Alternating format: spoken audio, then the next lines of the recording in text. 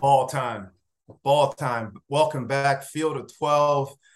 We're going to do a 30,000-foot view here of the college football season. It happens in 2 or 3 days. It's like The Office, Clint, when they're like, it's happening. Uh, I'm George Whitfield, joined by two big-time heavyweights. First, the pride and joy of State College and the Minutemen of UMass, Adam Breneman, one of the big-time college football tight ends that we've seen here in the last 5 or 10 years, fresh out of coaching and now into broadcasting. So his bag is huge. His bag is huge, and I hope he brings that bag tonight because it's going to get a little fiery because he's lined up next to Mr. Hog himself, Clint Stoerner, pride and joy of the Arkansas Razorbacks and the Dallas Cowboys, all kinds of media. You can just put his name in. He's got radio shows, podcasts, TV shows, as an analyst. He's calling games. He's probably selling yachts. But Some yachts. Hey, yeah. if the money's right, baby. Hey, George, I don't know how the hell I'm gonna compete with a minute man with an enormous bag. I don't know how in the hell am I gonna compete with that right there. Good looking fella, come on, man. The idea is I don't know about that, man. The idea is to do your best. First, fellas, cheers. Cheers. We're days away. We're days away now coming Cheers. into this. Coming into the season. So Field of 12, for those of you who have been rolling with us, welcome back. For those of you new with us, buckle up. We've been doing some big time preseason looks at conferences. This week it's game 0, so we have some matchups we're going to go over. But more importantly, tonight we're going to go over the storyline. So in case you've been out there, you've been watching baseball, cutting the yard, get with us. We're going to take you on a trip around college football to get you ready for that big tailgate for the season kickoff here. Let's start with national storylines. I personally think the biggest storyline, I want to get you guys' opinion on it in the last, like really this whole offseason, was conference realignment. And the monsters are now starting to take over the earth. They were kind of contained for a bit. It's gone now. That gate broke at Jurassic Park. It's like, oh man. Conference realignment is starting to become the North versus the South.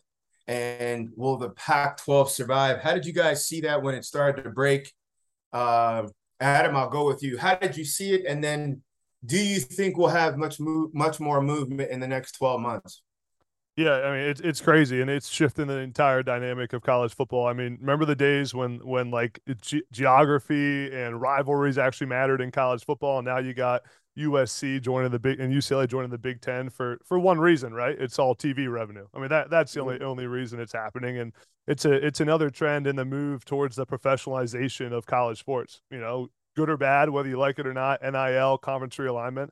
But I think, like you just said, George, Pac-12 is going to be the big loser of this whole thing. I think you're going to see Oregon, Washington, Cal, and Stanford, in my prediction, join the Big Ten, and then the Big 12 is going to go after the Arizona schools, going to go after Utah and in Colorado, and then that's the end of the Pac-12 as we know it. And I think obviously Pac-12 has been in a tough spot the last few years, has like the worst TV deal in football. I mean, you can live on the West Coast and not even be able to watch Pac-12 teams half the time with the Pac-12 network. So I think that's going to happen. We're going to have the 4 major conferences in college football. But I know there's tons of predictions out there, but I mean, I love it. I mean, I think out of it comes a lot of big time rivalries too. I mean, Penn State USC is going to be a sweet game to watch every year.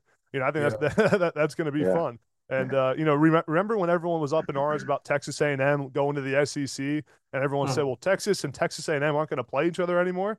And now Texas A&M's full identity is that they're in the SEC. So it all works out at the end of the day.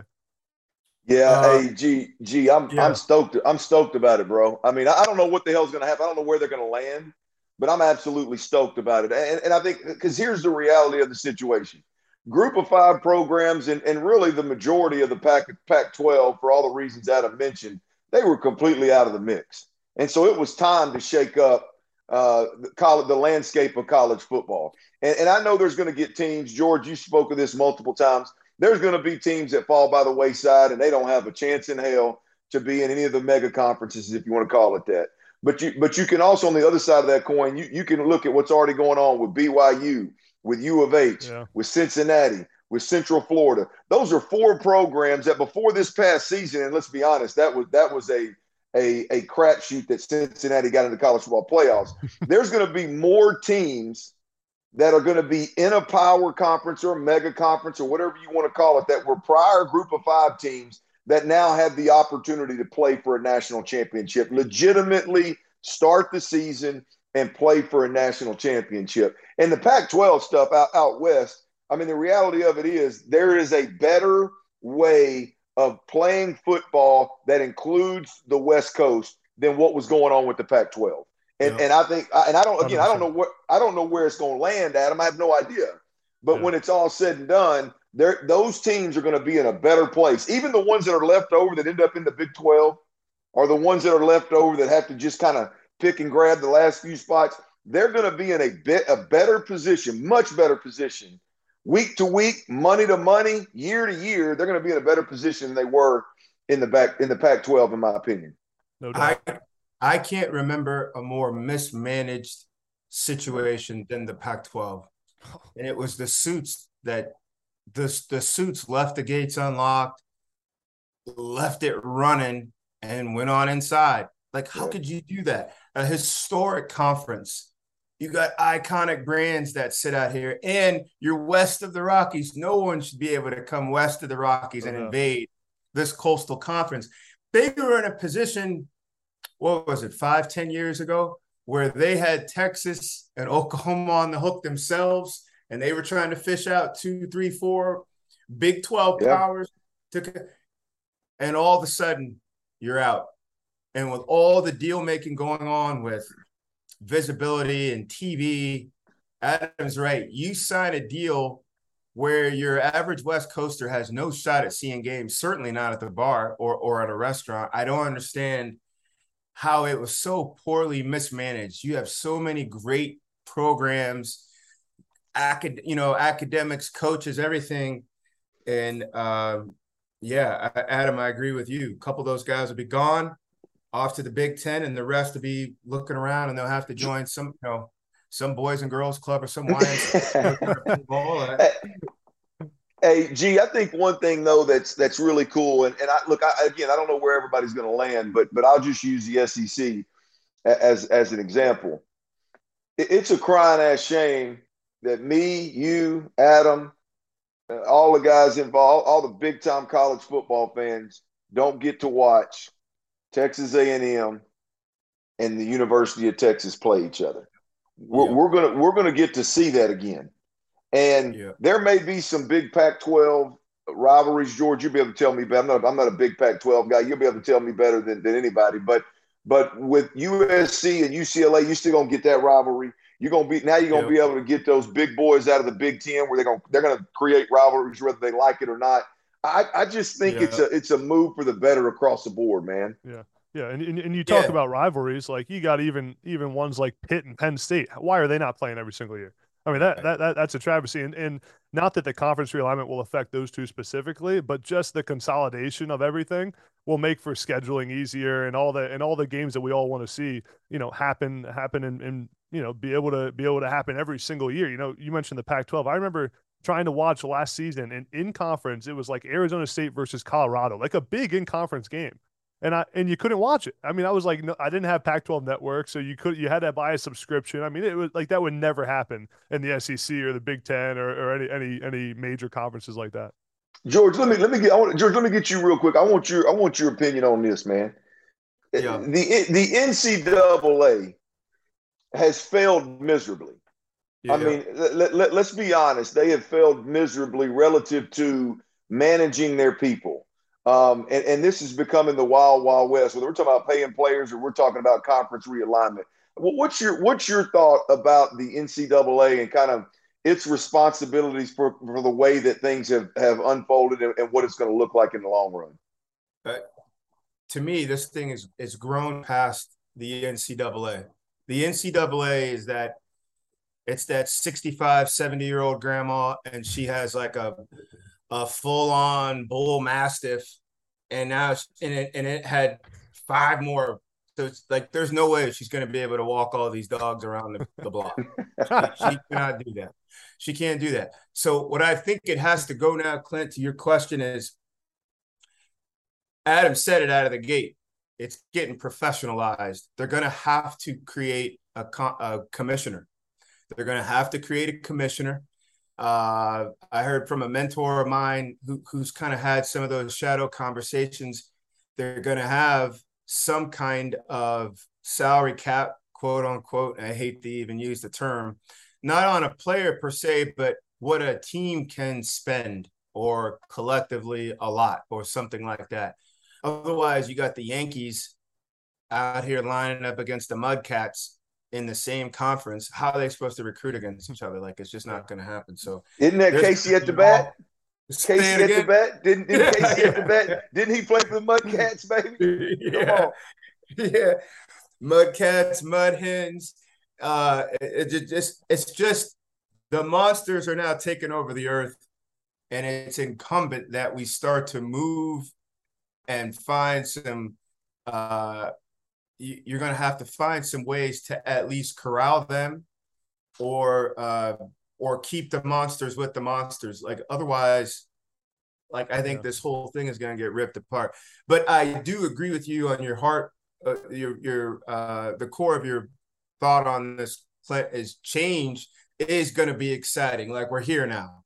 All that thinking about, oh man, I wish this, I would. No, we're here now. But also what all has to happen to go with this. And Adam, to your point, rivalries like Penn State, Pitt, the 2 Texas big boys will, now they have to lock up. But Clint, to your point, the Pac-12 programs, that's what September's for. If USC wants to play Arizona and it's non-conference, call them up, dance with them. I think it'll be interesting. And what'll also be interesting is the 2 big basketball schools. What happens to Duke and Kansas, football-wise? I just don't see people like, burning up their phone line trying to get them. But you got 2 of the biggest programs in all of college sports that are going to be kind of just hanging out because their football can't get invited anywhere. So let's go to this. Biggest surprises, national surprises. Clint, let's start with you on this one. What has surprised you, or what do you think will be a surprise going into the 2020 season? And the question couldn't be more broad. Well, yeah, I mean that's a broad question. I think there's a couple of things in the top 10 rankings that surprised me. I think Texas A&M. I know you're going to love this. I think Texas A&M being at 6 and 7 in there. And look, I think Texas A&M is a good football team. Gee, I get me and you. I always always get sideways on that one. But I think they're a good football team. But we're not taking things at what they're at the surface. I mean, what are we dealing with? We were a team that finished 5th in the West last year. We're talking about a team that still doesn't have a quarterback. We're talking about a team that lost, I believe, 4 defensive linemen to the draft and to the NFL. We're talking about a team that ultimately, if you look at, they're supposed to be known for developing players. If you look at their pros that came out last year, whether you're looking at Jalen Wiedemeyer or you're looking at the big D tackle that they had, or you're looking at the safety that they had that's supposed to be one of the top in the country, came out and just put up putrid numbers at the combine. I mean, I think there's some – when we're talking top 10 teams in America, I was surprised based off of what we saw last year. There's still no quarterback in College Station. I was surprised at that particular ranking right there. And I would say the other one was Baylor at 10. I like Baylor. I love Dave Aranda. Baylor's starting at 10, even though the Big 12 is I think some would think there's a lot of turnover. Hell, I think there's a lot of turnover, a lot of I don't want to say dysfunction, but a lot of change. So it's really up for grabs. But I'd say Baylor at 10 is a little bit rich for my blood as well. I hate to pick on 2 Texas schools right out of the damn gate, but that's where I'm at. I would go there as surprises, and then not to take them all, Adam, before we let the young blood talk a little bit, but USC, man. I mean, Y'all gonna find out as we roll along here. I'm banking on USC out of the Pac-12 to make a bunch of noise this year because of that transfer issue that's going on in college sports right now, college football right now. Mm. So Hey, to recap, give me a second, Adam. To recap, I'm fired up, man. His national surprise. He puts A&M in the guillotine. Okay, we get that. All right. Doesn't like the bus driver. Food sucks. Stadiums. I'm just going over his notes. And then Baylor on a serious. Baylor was one win away from crashing that wedding last year. They were one win away from. They took care of business at TCU and how they did against Oklahoma State, but if was a fifth. Go ahead, Adam. Your biggest surprise. Well, I was going to say, I remember on Monday night's Pac-12 preview, I had USC as winning the Pac-12 as well. And George didn't, I don't know if you liked that pick too much back then, George.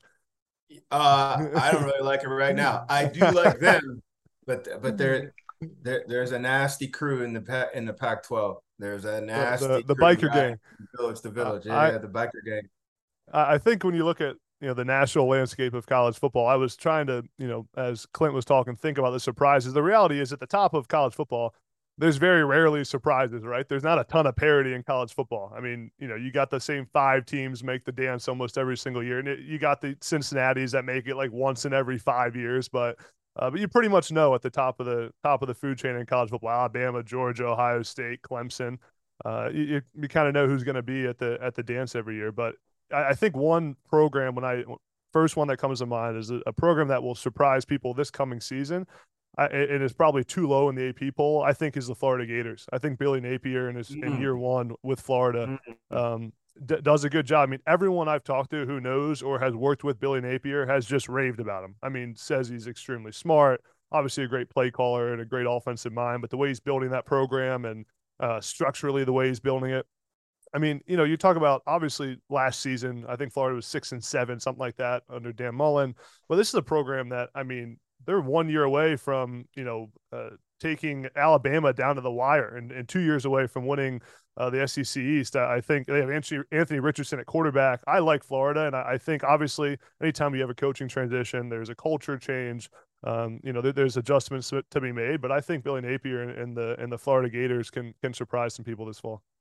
I'm with you. And I look at that Utah heavyweight matchup, Clint, that they have right out of the gate. But it's a huge opportunity. As a head coach, Napier has had these guys He's had his hands on them 5-6 months. Yeah. And Yogi just mentioned that one of his favorite coaches told him it's 18 months to get your culture to where you want it. He's about a third of the way through, and they haven't battled a game yet. The very first time they take the field together as a band, they're going up against the baddest biker gang west of the Rockies. So you're going to learn about yourselves. And you've got a superhero to your credit who can go out there and possibly do a little something. The team we haven't mentioned yet is Notre Dame. We haven't mentioned them in a lot of our preseason shows. We haven't mentioned them in terms of our top 10 monsters, conference realignment, and not in the surprises. Where do you guys see the Irish both on the field, and then where is their future? Let's reverse it. Adam, we'll start with you. The Irish will look like what on the field? What will be a success for them this year on the field? And then Clint, take us to where you see them in the next 2-3 years. Yeah, well, we're not at this point yet of our college football playoff, but I mean, I have Notre Dame making the playoff at number 4. I think playoff is that? Which playoff is the Division I Power 5 college football playoff? Oh my! I have them at number 4. I think number 1, I love Marcus Freeman. I'm all in on Marcus Freeman and what he's doing. I mean, I remember the video of when the players found out Marcus Freeman was their head coach and them just freaking out. Exactly. They have 4 tough games. They got to go to Ohio State. They got to go to BYU, and they go to USC, and have Clemson at home. The thing with Notre Dame, they can lose one of those games and still make the dance. But the rest of their schedule, I mean, they don't play anyone other than those 4 teams. So I think it's a tough schedule, but other than those four, they got a chance to to get healthy in between the big games there. I think Tyler Buckner's a good quarterback. He's he can make plays when the play breaks down. I saw some stat in high school his senior year, he had like 55 touchdowns and 2 interceptions. I mean, if he can take care of the football, as you guys know, George, as a young quarterback, you got to be able to take care of the football. That's the number one thing. Sure. He's got a great cast around him. Michael Mayer, maybe the best tight end in the country or the second best after Brock Bowers. They brought in Brandon Joseph, the transfer safety from Northwestern, which I think is what that defense needed.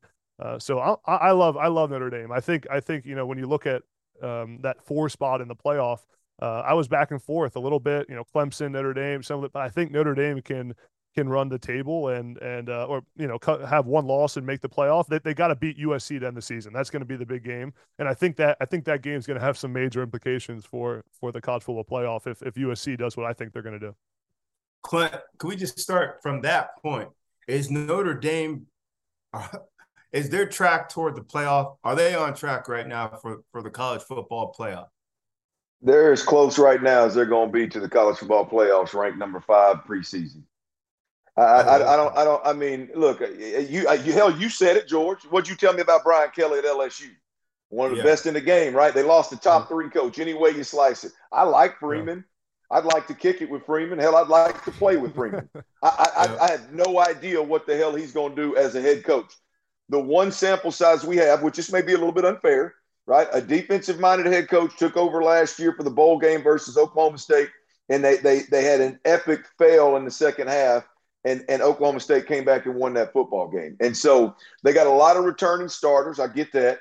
I think their schedule is more difficult this year than it was last year. And if we're being completely honest with ourselves, last year, I believe, correct me if I'm wrong, they played 3 ranked teams in 2021 and lost 2 of those ball games, Cincinnati and Oklahoma State, I believe. Wisconsin was their best win, and that was a 4-loss Wisconsin team. And so I don't know that they weren't overrated last year, to be completely honest. They've lost what most believe is the top 3 head coach in all of college football. They don't have a quarterback that's proven. That's true. And Adam, you may know better than me, brother, but what I've read up on these guys, their best option at quarterback is a guy that they're not real sure can sit in the pocket and distribute the football accurately. They know he's an athlete. They know he's got a high ceiling, but can he play at the level from the pocket necessary to win football games at a national championship level? This all may come to fruition. It may happen. But I'm telling you right now, I'm not comfortable saying, boy, that's Notre Dame now. Brian Kelly left that he left that cupboard full now. They got 15 starters. I sure like Freeman. Yeah. Not if we're talking national title. I think it's a great transition, great hire. I think they'll be fine. But college football playoffs, Adam, you done lost your damn mind, brother. They got to have a lot of things go right. First of all, that is 4 heavyweight matchups, and it starts with going to the shoe. Like, I think they'll be competitive. I don't think they'll get within arm's reach of Ohio State, but this won't be no first-round knockout. Clemson, BYU, like USC, I only think they're better than BYU.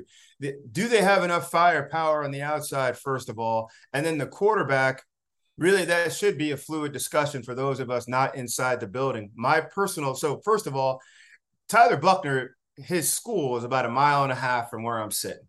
So I had a chance to watch him, know him as he was here. He's growing up, and he was a man amongst boys. Looked like an 8th grader playing 5th graders, smaller division, talented kid. He transferred to Reggie Bush's old high school, Helix High School, so he could play with the big boys. COVID in California canceled his season, so he went on up to Notre Dame without really playing a senior season. He'll be fine, but does he pass consistently enough? And right now, it still remains to be that still remains a big question. The youngster they have back there that they're probably not eager to get in until he's in there is Drew Pine from Connecticut. Drew Pine, imagine even smaller Baker Mayfield, fiery, gamer, plays with urgency, throws with consistency and anticipation. Go back. He made a couple cameos last year, and he could spark these guys. He was in that Cincinnati game. They're going to have some things to figure out, but I do like where we are with Notre Dame as a contender. but I just don't see them kind of punching up. Teams like that, do you have the ability to really go get somebody bigger than you? That's going to be a question, but the Freeman factor is real. What about their biggest opponent, probably their longest rival, the Trojans? Big splash now in free agency. Big splash in free agency. 20 portal signees. The ceiling for the Trojans. Come here, Ken. The ceiling for the Trojans, Clint, is. I got them in the college football playoffs, man. Oh boy. Okay. I got them in the college football playoffs. I think they end up in the big dance. I mean, you're talking about a proven head coach. Love or hate Lincoln Riley. You think he ran from the SEC? That's fine. He landed at SC, and right now I think it's a really smooth transition. I don't think we talk enough about the fact that it's the same offensive system that's been at USC for multiple years. So these guys, and I know there's some different verbiage, and there may be some tweaks here and there. But ultimately, Lincoln Riley's an air raid guy, and they're going to go in there. They're going to have heard that the verbiage before. They transferred in 4 new starters on offense, 4 new starters on defense. I mean, 8 of 22 new starters are transfers, plug and play starters, and I know they got the 2 big boys on their schedule. I think both Oregon and Utah are both on their schedule, aren't they? Is that right, George? Do you know off the top of your head? If I think USC has both of them. I actually don't think they play. I don't think they play Oregon. Let me check. They don't have Oregon. If that's the case, I like my thought process here a little bit better, Adam. I appreciate that. Yeah, no. So I just think Lincoln Riley with the familiarity. Just in a very similar. I think he's in a very similar conference relative to what he has to the gauntlet or the lack thereof that he has to run. That he was at Oklahoma in the Big 12, and so yeah, man, I like USC. I like USC to end up in the college football playoffs. Look, here's the deal: I mean, hell, George, they're gonna be well inside the top 10 by week 5 or 6. Hell, they ain't got nobody. Yeah. I looked the whole first half of their schedule. Hell, they're gonna run. They're gonna run. They're going to lead every damn category in stats in terms of passing by week 5 or 6. And so, yeah, man, I like USC. And a smooth road too. There's no, I mean, that's a smooth road. No ducks. They do got to come see Utah. Smooth road there, Adam. You see them as a playoff team? I think it's possible. I kind of had this debate today when I was thinking through some of the, who's going to make the playoff. I think USC has the smooth road. The one issue is, they could win the Pac-12 and lose to Notre Dame that last game of the year and not make the playoff. So that was like the one thing I kept thinking about. But obviously, I mean, Lincoln Riley and what he's done there, just raiding the transfer portal and getting those guys, Mario Williams at receiver. I love the pickup of the Colorado DB, Mekhi Blackman, getting a veteran presence on that defense, which, has kind of been USC's downfall for a while. But I think one of the big storylines, too, is just the USC versus Utah battle in the Pac-12. Like, it's so intriguing to me. They obviously play, but just like it's skill versus culture. It's like the skill of like, go acquire all the players you can and just get Jordan Addison, get Caleb Williams, get Mario, get all this talent and bring them all in one place and try to put the best team together in the country, which they damn near have the most talented team in the country. And then Utah, that's just, build it the right way for the long haul. Their players have all been there 3-4 years. They're just grinding it out with Kyle Whittingham. It's really polar opposite programs, and it's an exciting battle because obviously Utah has so much preseason hype, probably more than they've had in a long, long time in that program. Since we're talking free agency and skill, which that is I do think that's an accurate depiction, skill versus culture, a brutal warlord culture up there in Salt Lake City. Gang. Biker gang. That is college football's biker gang. Who do you think? So let's go outside of USC because we know they made a haul. Clint, go with you first. Give me your favorite or couple favorite pickups across the landscape there in the portal. Oh, look, I'll give you what I did. I mean, there's so many good ones, George. I mean, by the way, I love the era of transfer portal. I absolutely love it. I love the fact that I mean, bro, the transfer portal is so beautiful. And look, it's one thing that now you see like Brian Kelly at LSU, and you see Nick Saban at Alabama, and Lincoln Riley at USC. It's those guys. That's great. I mean, don't get me wrong. I love it for those. I love it for those players more than I do the coaches necessarily. But I love the transfer portal for your middle of the pack programs. My alma mater, Arkansas. They don't win 9 games last year and really have a chance to win 11 if we're being honest. If they don't get Trey Williams from Missouri, a legit rush defensive end that can apply pressure to damn near anybody, maybe not Georgia, but anybody else in the conference. And then Big John Ridgeway from a smaller school, he stepped up and was a nose guard that changed the game big time. And this year they got a corner, and they got a wide receiver out of Oklahoma. So the transfer portal is it's so critical to your middle of the pack for right now, Power 5 football teams. And it's so crucial for your individuals that are great players that just get stuck in a bad spot. A coach leaves, the Spencer Rattler, things don't go according to plan. You got to transfer. It's a second opportunity for dudes. So I absolutely love the transfer portal. But I went with the schools that are getting more than one. George, I mean, there's so many good transfers. I went with the schools that are getting more than one. We talked about Caleb Williams and Jordan Addison at USC. Absolutely love it. Jamar Gibbs and Eli Ricks at Alabama. Are you kidding me? I don't know much about the Gibbs kid, the running back out of Georgia Tech. I don't know much about him. Think Alvin Kamara. Think a 20-year-old college version, Alvin Kamara. Catch it easy. First guy miss. Yes, I can go in between the gaps, put a shoulder down, but he's going to take pressure off of Bryce Young. Put Kamara up here on Gibbs. Gee, and that's where I knew I'd heard it somewhere. It must have been listening to you on one of your shows somewhere along the way. The minute you say Alvin Kamara, I'm in.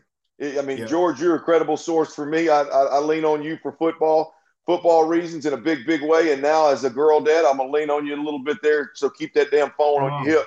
But yeah, I mean, I just when I hear that, I think, damn, at Alabama with that talent. So Jamar Gibbs and Eli Ricks, corner transfers over from LSU to Alabama. I believe we had him on our All-American list. I'm not positive. I love those two guys at Alabama, and I got 2 more for you, but I'm only gonna give you one because it's my alma mater. The Hazelwood, Jaden Hazelwood, former 5-star out of OU. Going to Arkansas in Kendall Briles' system with KJ Jefferson, where they're going to force the extra defender into the box. They're going to get you one-on-one outside, just like they did last year with Traylon Burks. Can you be that dude? And if Jaden Hazelwood is a former 5-star, if he can live up to even close to that, he's going to have a monster year. And Drew Sanders, an Alabama transfer at linebacker on the other side, replacing Grant Morgan. I don't know if he can piss the drop in terms of tackling folks, but guys, I'm gonna tell you, Adam, this cat can run. This cat can fly, brother. And so those are 2 down in my notes. Come on, man, put it down. I'm telling you, he plays at a different speed. Those are the 2 key positions at Arkansas where they lost game changers, X factors, and that's Arkansas' season rests on that. They win 8 games, or they win 10 and flirt with 11. Jaden Hazelwood, Drew Sanders. For more Arkansas Razorback Hogs news, go to clintstoerner.com. For more Razorback news. Adam, before I get your thoughts on your favorite pickups, you yourself were a transfer. You're right there at one of America's, blue blood schools, one of the most famous universities on the planet in Penn State. You're there, you're a player, you're recruited. You got brothers on the team, and one night you go to sleep in a Nittany Lion, and the next morning you wake up and think, I'm not a Nittany Lion anymore. Can you kind of walk us through just the novice fan mentally what the process is to kind of divorce yourself from this place because you had a realignment on goals or direction or whatever else you really wanted to do for yourself?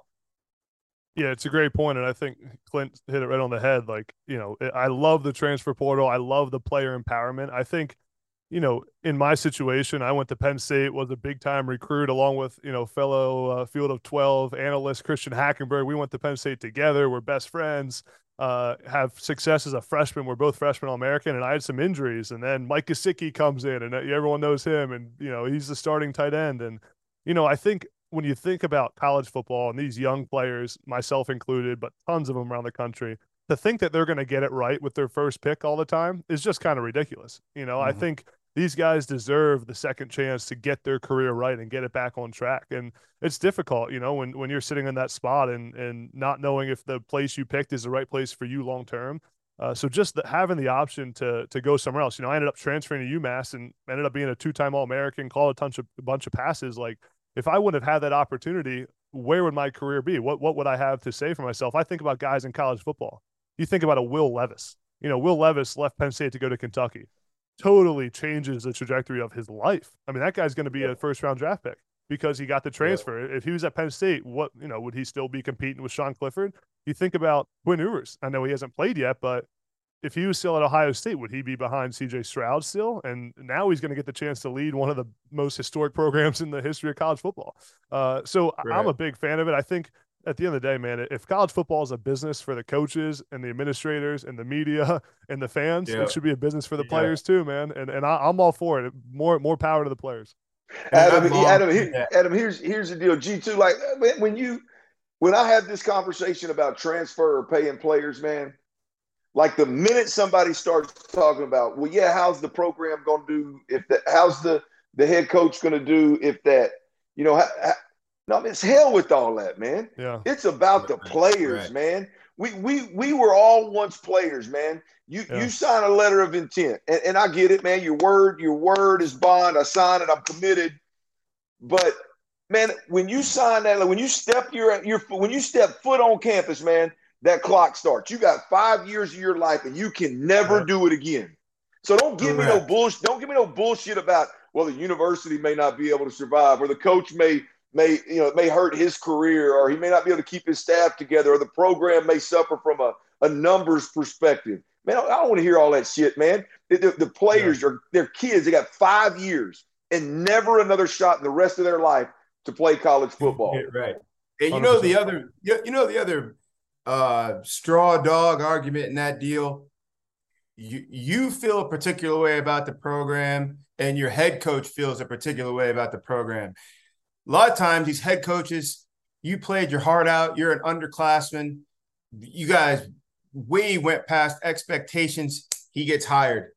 300% raise. He goes up to a big school. He can stop the show tomorrow. He's out. Yeah. Before the portal, it's a 1-year penalty for you as a kid.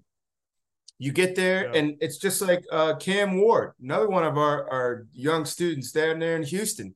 Cameron Ward comes out of high school, not big, not highly publicized, goes to Incarnate Word, wins their version of the Heisman Trophy as a freshman, can immediately take those chips, cash it in, and now he's a starting quarterback in the Pac-12 in Washington State. I almost bet Washington State was never uttered during his high school years.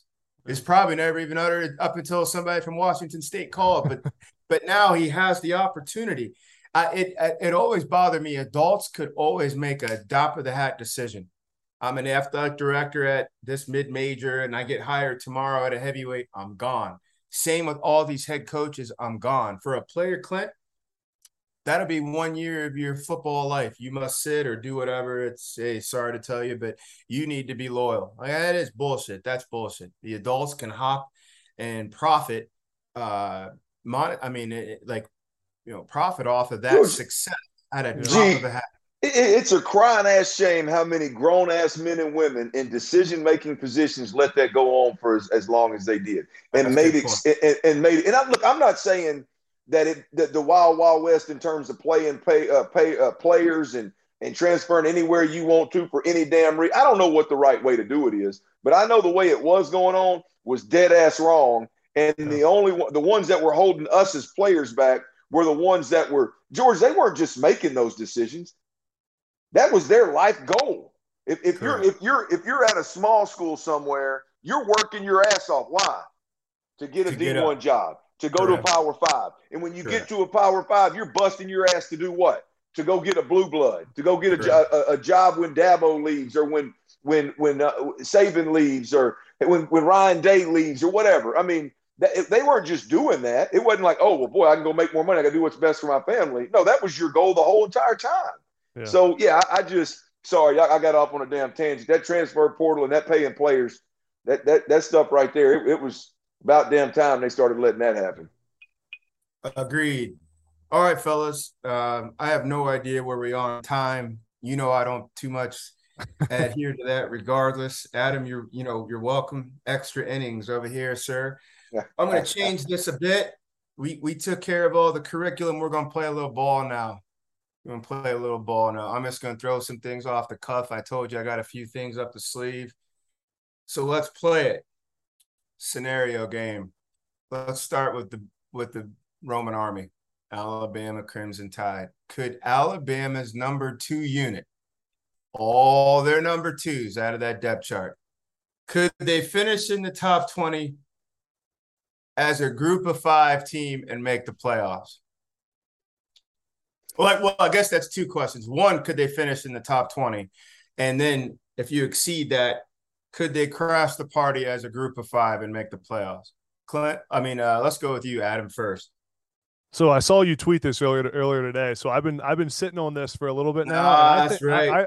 You let the cat out of the bag a little bit on Twitter, but I'm a resounding no. I don't think that. I think that to think that Alabama's second string. So we're talking about guys that aren't seeing the field, that haven't gotten reps, that you almost have no one who has game experience that has or major game experience on that roster, on that second string.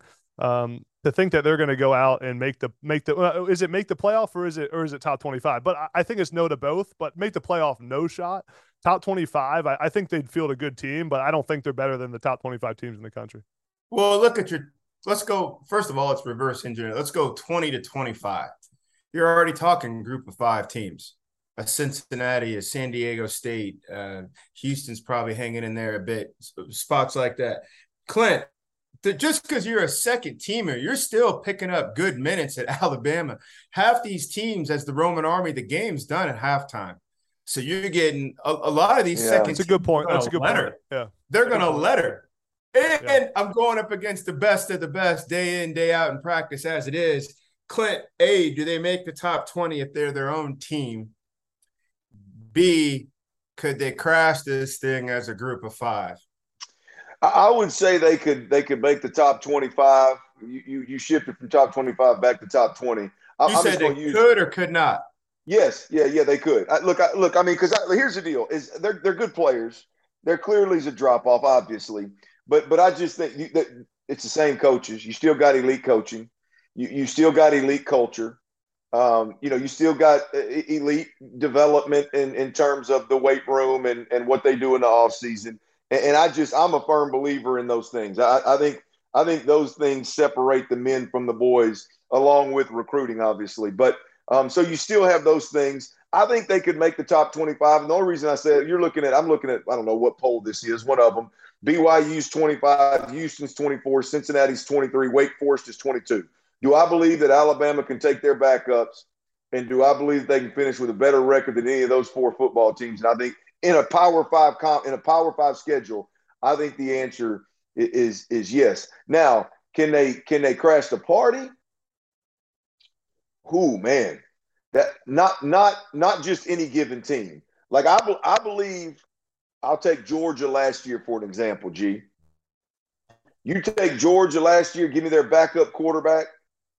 You give me their this backup team that's going to play this year that everybody thinks is number 2 in the country, and Kirby Smart's the best thing since sliced bread. And they're just going to go.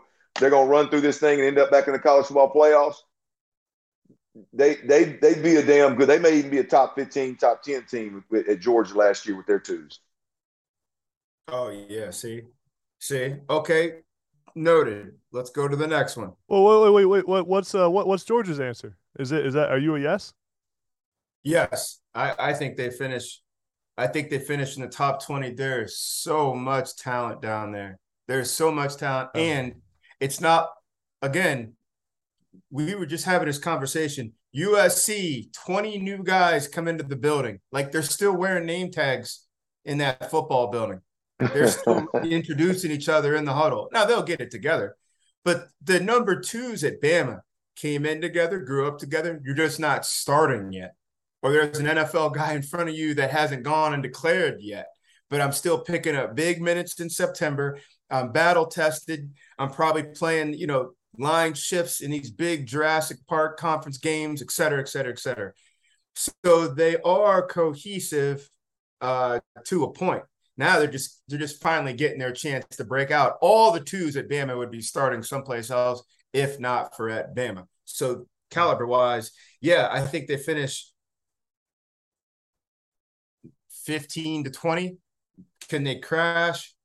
I don't think they crash.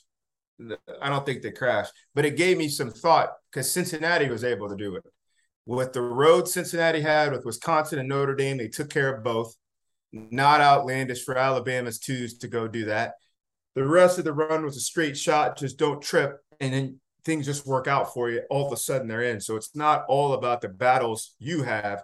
It's also about the battles on the other landscapes that'll make or shape your own road without your doing. Here's the next question. Adam, let's go to you.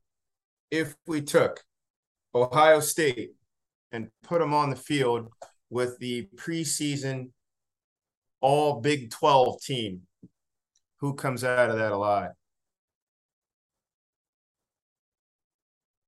I think Ohio State probably wins that game. How about that? I think Ohio State. That's how talented I think Ohio State is. I need to look at the all Big 12 team right now. Yeah, it's talented, no doubt. But I mean, it's the Big 12, so. Do I get the Ohio State guys on my Big 12 team? I mean, that's a determining factor. What you mean? Why would you get Ohio State players on a Big 12 team? Oh, I said Big 10. I'm sorry, you said Big 12. No. Big 12. Iowa State, TCU, Houston. Oh, yes. I mean, you got Spencer Sanders is the his first team quarterback. I mean, you're talking C.J. Stroud. I mean, it's quarterback game. You know that. It is a quarterback game, but I'm saying bring that 22 from the all Big 12 versus the 22 coming down from Columbus. Put it in a neutral site, Clint. Who comes out? Oh, I'm riding Ohio State in that. To me, it's a no-brainer. Talented. I think they're that talented, and I think the Big 12 is in a tough spot. Clearly, if that were to happen, who's got the best quarterback? Clearly, Ohio State. If that were to happen, who's got the best running back? Ohio State. If that were to happen, who's got the best wide receiver? Maybe the best two wide receivers. Ohio State. Yeah. I mean, I'm not even. I ain't even flipped the defense side of football because I'll be honest with you, I ain't tracking Big 12 defenses right now, and at the end of August, I'm being completely honest. But yeah, I would go Ohio State. I'd go Ohio State with that situation there. All right, let's go to a couple other scenarios. There is going to be a lot of hype and discussion about the SEC, which we on this brand of programming are called the Jurassic Park, right? There's just so many monstrous, vicious, dinosaur-like creatures looming down there. We're just going to call it Jurassic Park. People don't understand the depth of this league. So let's play a couple scenarios out. If we picked up Kentucky, this year's team, and dropped them in the Pac-12, how high up would they battle up? Adam, will go with you as the Pac-12 native. I think Kentucky, you got Will Levis. I think they're probably I think they're competing with UCLA in the Pac-12. I don't think they're as good as Utah or Oregon or USC, but I think they're giving the Pac-12 a run for its money. I think those are good games with all of them, but I don't think that they're winning the Pac-12 by any means. So, but I know. Go ahead. You put them top 4, Top 5, four in the 4. Pac-12. I don't. So I'm going to the Pac-12. They're not better than USC. They're not better than Utah. They're not better than Oregon. So I think they probably beat UCLA. They're better than I mean, they're certainly better than the bottom half of the Pac-12. But yeah, I don't think they're going in there and beating Oregon and Utah. And mind you, now for those of you rolling, what's Kentucky overall SEC? 8, 9, something like that. Yeah, 7 Clint? maybe. Yeah, I mean, yeah, this year was when LSU's down and Florida's down, and it's a different look for them. But yeah, I think Kentucky lives anywhere from 6 to 9. Yeah, In the SEC, but what would they do in the Pac-12? man, I'm a big Stoops fan, man. I mean, again, what I think they've built is really, really special. Yeah, look, I don't know that they're going to compete. And you guys correct me if I'm wrong here, because again, I'm not a huge Pac-12 guy. I think they can run with Utah. In fact, I think they're two very similar programs, if we're Similar being honest. opponent. From well, just from being the way they play ball, the culture that you talked about, Adam. I think those are two very similar programs. I think they have a hard time keeping up with USC and big picture. Oregon, I think they have a hard time keeping up with that Oregon speed that we've come to know over the years. Even though that hadn't been the same since Chip Kelly left, if we're being completely honest. But I don't know. I'd say they'd be up there in the conversation in the top 3. Top 3. All right. Let's go to another one. Yeah. A&M.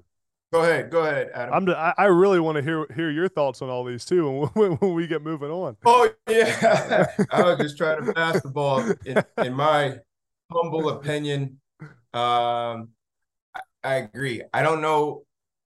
They may not have the firepower to really go shot for shot with USC, so they don't let them.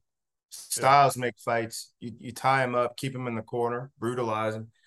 They're similar to Utah in that way. In Utah, if you just look at the style between Utah and Oregon, Utah beat them twice last year and really did up front.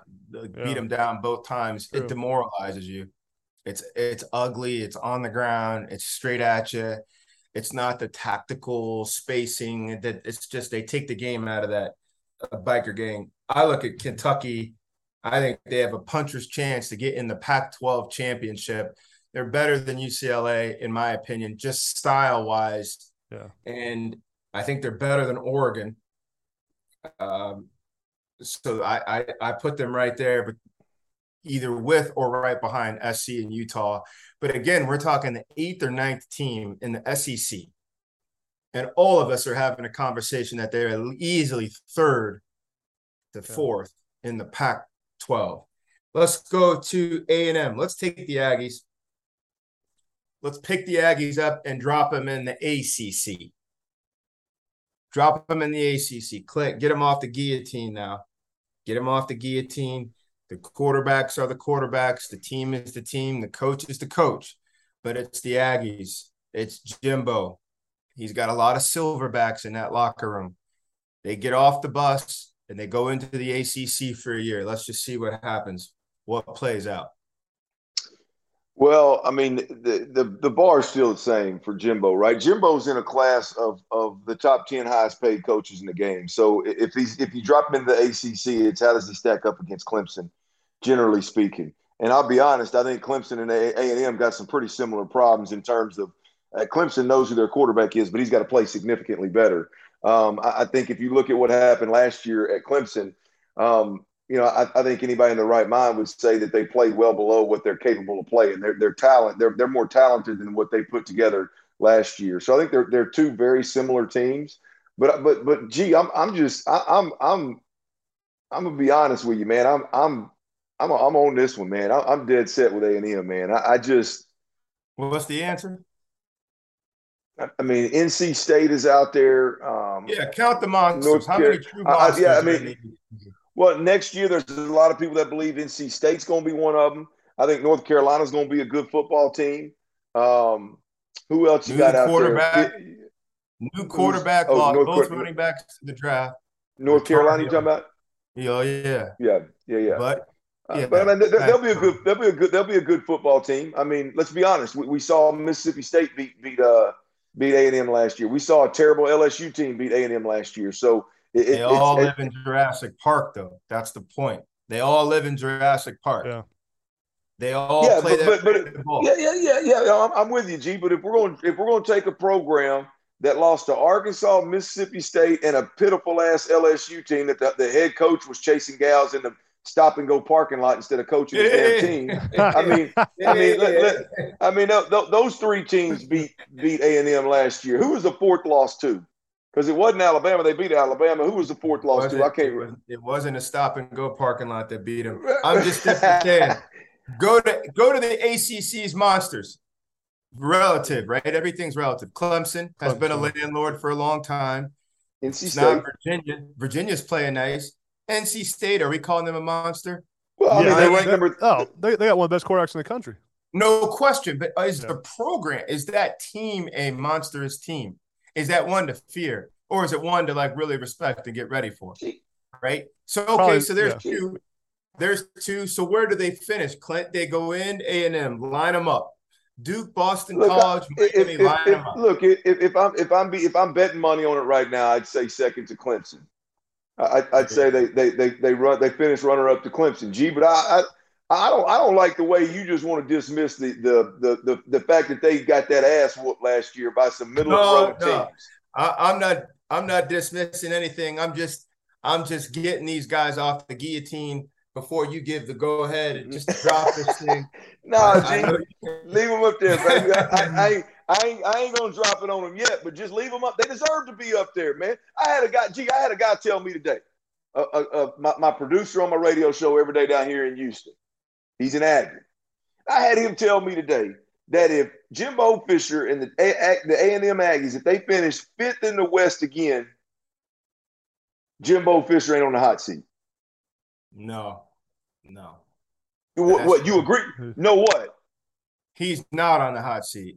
What if he finishes fifth in the West 2 years in a row? Jimbo Fisher ain't on the hot seat.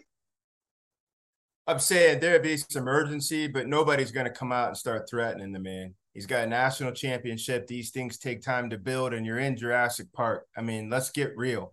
LSU is revamped. You got to deal with them. Ole Miss has a nice little stride going. Arkansas is trying to make a little bit of noise, but that doesn't put you in peril. You ain't just got Kim Folk. You ain't just got Kim Folk in College Station. You are somehow tied to Jimbo. You and Jimbo Fisher. Here's what I think. No, but here's what I think. And I think in time, give you some space, you're going to tell us her name. You were a young man at some point in time, some chick or a young lady from A&M. You must have pursued, sent flowers, sent pizza, sent this, sent that. She said, Clint, thanks, but no thanks. And from that point on, you were like, you know what? You and everybody else on this campus. So we're going to give you time to work that out. Truth be told, I did marry a Longhorn, so there may be a little persuasion in the back. So it ain't what you lost, it's what you gained. So you inherit a centuries old. I've been trying to tell these cats from jump, man. There's certain schools in conferences where like Florida State in the ACC. You ain't got no excuse to be piss poor. I mean, you are in a fertile recruiting grounds. You have a blue blood program where kids all over America want to go. At one point, wanted to. It was the most cold-blooded thing in college football. That's it, man. And you are that bad? No, that's not A&M. I'm just saying, like there's a handful of programs that, as we're talking college football, I'm gonna hold them to a higher expectation. And Texas A&M is one of them. They've had been the only school in Texas to recruit out of the SEC. The only school that can walk in and say, we play in the SEC. You can play right here at home, and you can play all on TV every day, prime time, the whole thing. And everybody recruits across borders. Everybody recruits across borders. Just because you come in and say, well, I'm part of the SEC, that doesn't boost you or hold you back. Texas had great recruiting classes these last couple of years. The bar, they haven't even been in the playoffs. That thing is still building and rumbling and building and rumbling. It got noisy with Sumlin and Manziel. Then they got into the SEC and they made some nice waves and they beat Bama. Then they kind of been able to sustain it. Then they went under new management with Jimbo, and now he's trying to reharness this thing, but they're in the Jurassic Park.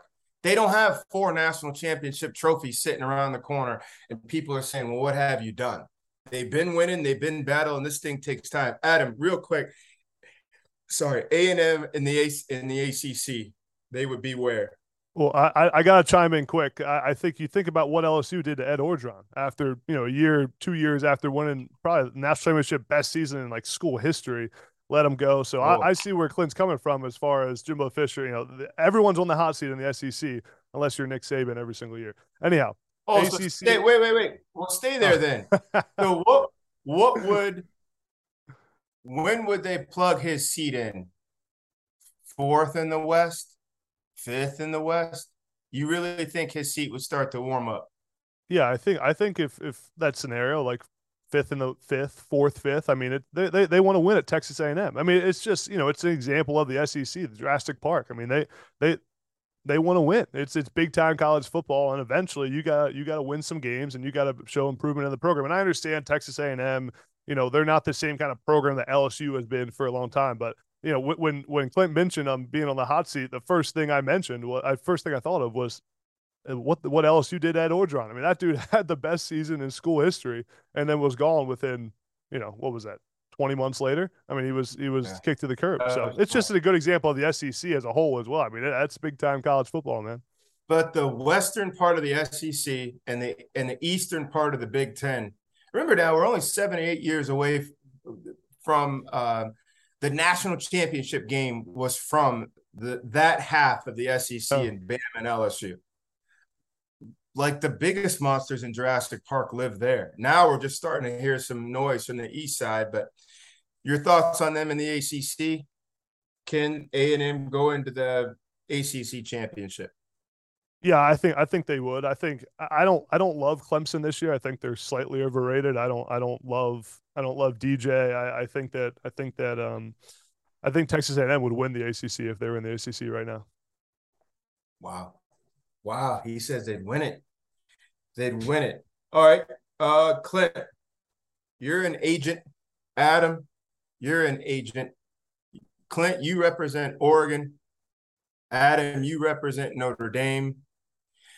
Clint, where would you advise Oregon's and Phil Knight, let's just go ahead and be honest, where would you advise your client to move to? Which power conference do you think most suits Oregon and her interests?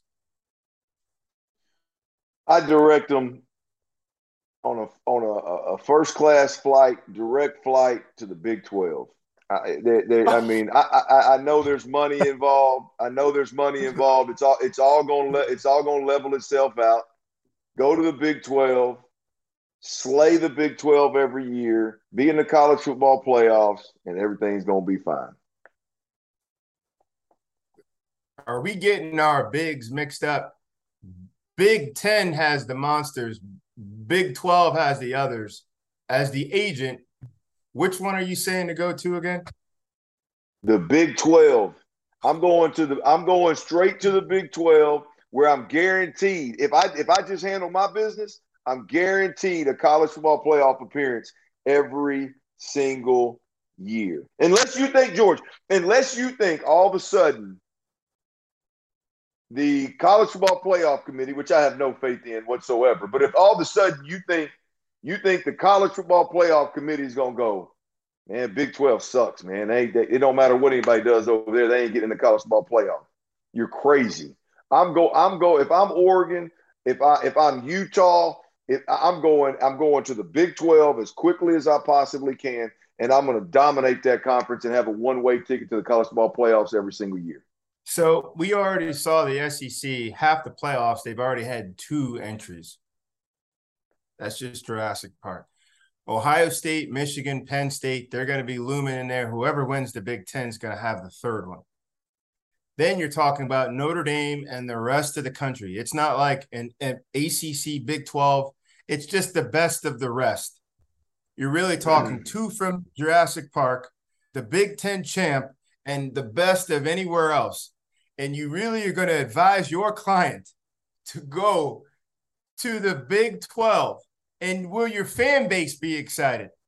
Houston's coming in here week 1.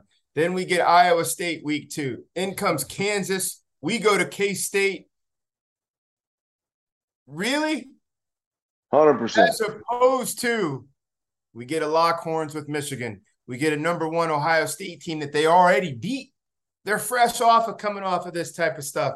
But you want them to go down a class so they can – you're banking that the road will be clear and free of blockage. You're just taking the straight shot to the college football playoff. That's not even a guarantee. I am, yeah. I mean, if I handle my business in the Big 12, it's 100% guaranteed. If I'm Oregon and I handle my business in the Big 12, it's 100% guaranteed. How many times OU handle their business and not get in? That's also a good point. Good point. They're going to get in. They're going to get in. Good point. George, the only argument, in my opinion, is the money argument, which I think in 5 years it's all going to work itself out. All these mega conferences, everybody's going to get paid. Everybody's going to make money. Right now, we're talking about the Big Ten and their little $7-8 billion deal that they got or whatever. The SEC is going to overtake them when their contracts come up. When the Big 12 figures out who the hell is going to be there, they're going to get paid. They're going to get big money. I don't know if it's going to be apples to apples. It may be apples to oranges, but they'll be fine. I think there is a huge opportunity. Unless you can look me dead in the eye and tell me the college football playoff is going to discredit the Big 12 because they don't have as many blue bloods or they don't have as many powerhouses as the SEC and the Big Ten, then what the hell are we doing? College football playoff is going to discredit the Big 12. There you go. There's just no – look, they're in here. They've been grandfathered in. That train is moving past the Big 12. And you're the first human being, and I just got this. I just pulled it up on my phone. Reuters sent this to me, to ever say the words, little $7 billion contract. That's awesome. The first one to ever say that. Adam, you represent Notre Dame. Jack Swarbrick, all the popes from Italy, everybody's in there all with the popes. Adam, what's best for us? Yeah, Notre Dame's got to go to the Big Ten. I think for two reasons. Revenue and Clint just mentioned it, but it's important, right? And every Big Ten team right now is getting like $100-some million. I think Big Ten and their media deal we're getting 50 to 70, something like that. That's a big difference. And they obviously over the next, I'll help you. The next 7 years, every Big Ten team will get $466 million, which is $66 million a year for the next 7 years, from Rutgers up to Ohio State. Mm-hmm. They can all count on that, and that's not even ESPN money. But go ahead. Yeah, that's big time money. So I think number one, there's that reason. Number two, just the rivalry, the fit. I mean, you got Notre Dame that now can play USC, can play Penn State, Michigan, all these traditional. I mean, we all know how much Notre Dame loves tradition, right? All these rivalries, they can keep their games with Stanford in non-conference. I mean, obviously they're in a difficult conference, but they already play a difficult schedule. We just went over their schedule for this season. It's not easy whether they're independent or whether they're in a conference. I think Notre Dame, like when you think of Notre Dame, I think of the Big Ten. I'm like, Notre Dame should be in the Big Ten. The alignment there with Penn State, like all these schools, it makes too much sense. And the TV revenue to go on top of it. I mean, the Big Ten with Notre Dame included is a valuable conference. And could I say, George, may rival, if they get Notre Dame, the Big Ten could rival as the best conference in football. I think they're right there now. I already think it's a rivalry right now. To Clint's point, new money is going to come up for the SEC. If you had your crystal ball there, Adam, as the representative from Notre Dame, and you were told, hey, if you wait a year, like Clint's saying, wait a year or two, you can make 25% more in the SEC. Is it worth that 20 or 25% to take your brand down to Jurassic Park, or do you take what you know and stay right there in the Midwest?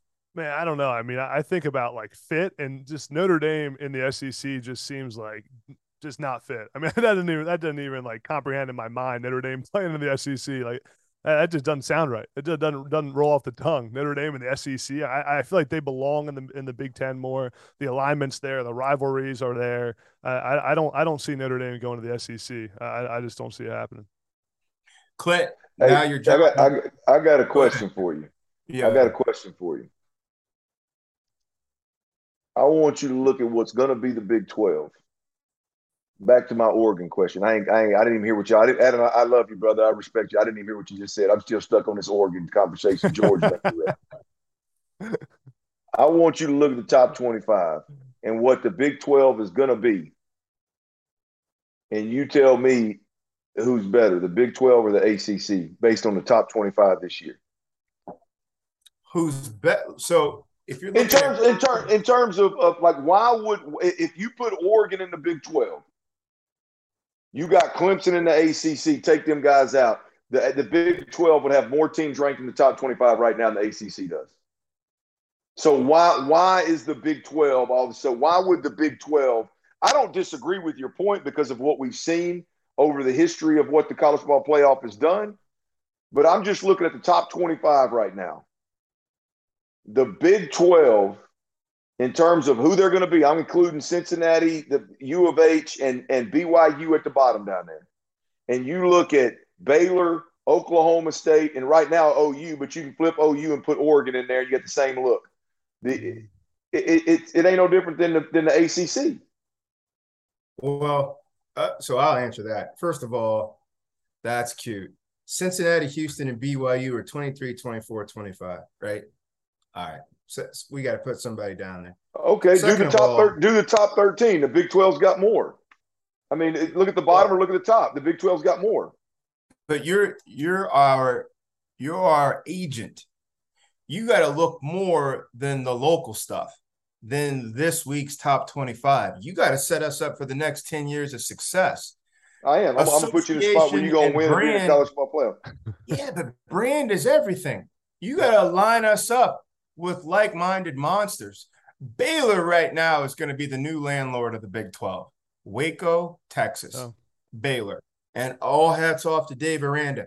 Who's next is Oklahoma State. Then the rest is like half these guys are still putting up curtains. They just moved in. The rest of these guys nobody else wants because regionally they're all stuck here in Tornado Alley. There's no monsters here. If you think ACC, since you brought it up, and now the planes are going everywhere in terms of college football, Miami, a known brand, legacy, national championships, Florida State, you already said it. Going up the road, Clemson, who I was going to have you represent them next. North Carolina, multi-sport, just now got some footing in football. You can go on back up to Virginia and Virginia Tech. Somehow both those teams will find some footing. But they're all big-time big-time light heavyweight. Some of them are heavyweight programs. That seems to me, if it's ACC, Big 12, and I'm representing Oregon, I'd rather have Florida State come in on a Saturday night. I'd rather have or go to the Hurricanes as opposed to welcoming Kansas because I'm going to knock this tomato can out and I'm going to knock these guys out and hope to God the rest of the stuff works out that I can get there. If you have two undefeated SEC teams, an undefeated Notre Dame, and a Big Ten champ, it don't matter what you did in the podunk Big 12. It really doesn't. And you hurt us because you put us in there just because it's the smoothest shot. College football doesn't always go off the smoothest shot. You could lose a game, knock out three heavyweights, redeem, and go. As opposed to you've seen college football. You just named a bunch of teams in the ACC that Cincinnati's been to more college football playoffs than. I mean, I hear what you're talking about, the blue blood stuff. I get it. I understand that. But we're splitting hairs here. But all I'm saying is it's not like, holy hell, what are you talking about? I mean, Cincinnati was a college football playoff team last year. Baylor and Oklahoma State are top 13 football teams right now. Lord, Adam, this guy. You just got through responding earlier in the show that Baylor was one win away from knocking something. I don't remember what your comment was. I mean, but now all of a sudden it's Waco, Texas. It is. That's true. They were one win away. That was Waco. That was Baylor last year. You got the chance to take these guys. You could take them to the Big Ten. You could take them down to Jurassic Park. They could go down there and play in the SEC. That'd be fun to watch Oregon go down there. It'd take a little bit to get used to, but no more strange than watching two LA schools go out to Maryland State College or Michigan. No more strange than that. Why wouldn't you put them in a big-time heavyweight deal when Oregon has always seen itself as a big-time heavyweight contender? I mean, I told you why. I'm gonna take the easiest path to the college football playoffs every single year. So you're gonna put them in the Boys and Girls Club and just hope that they go in there and slam everybody around. And when it's all said and done, they can go out in the parking lot and go like this while the rest of these behemoths take each other out. Y'all beat up on each other. Y'all beat up on each other. Whichever one survives, I'll catch you and hope I get you in one game in the college football playoffs. All right. So, Adam, as an agent, you're going to thrive. Clint, as an agent, I'll be by to pick you up in a couple of weeks so we can talk about your next future again. For the Field of 12, my man Clint Stoerner, Adam Breneman, this is George Whitfield. Games are right around the corner. We'll be with you. See you next week.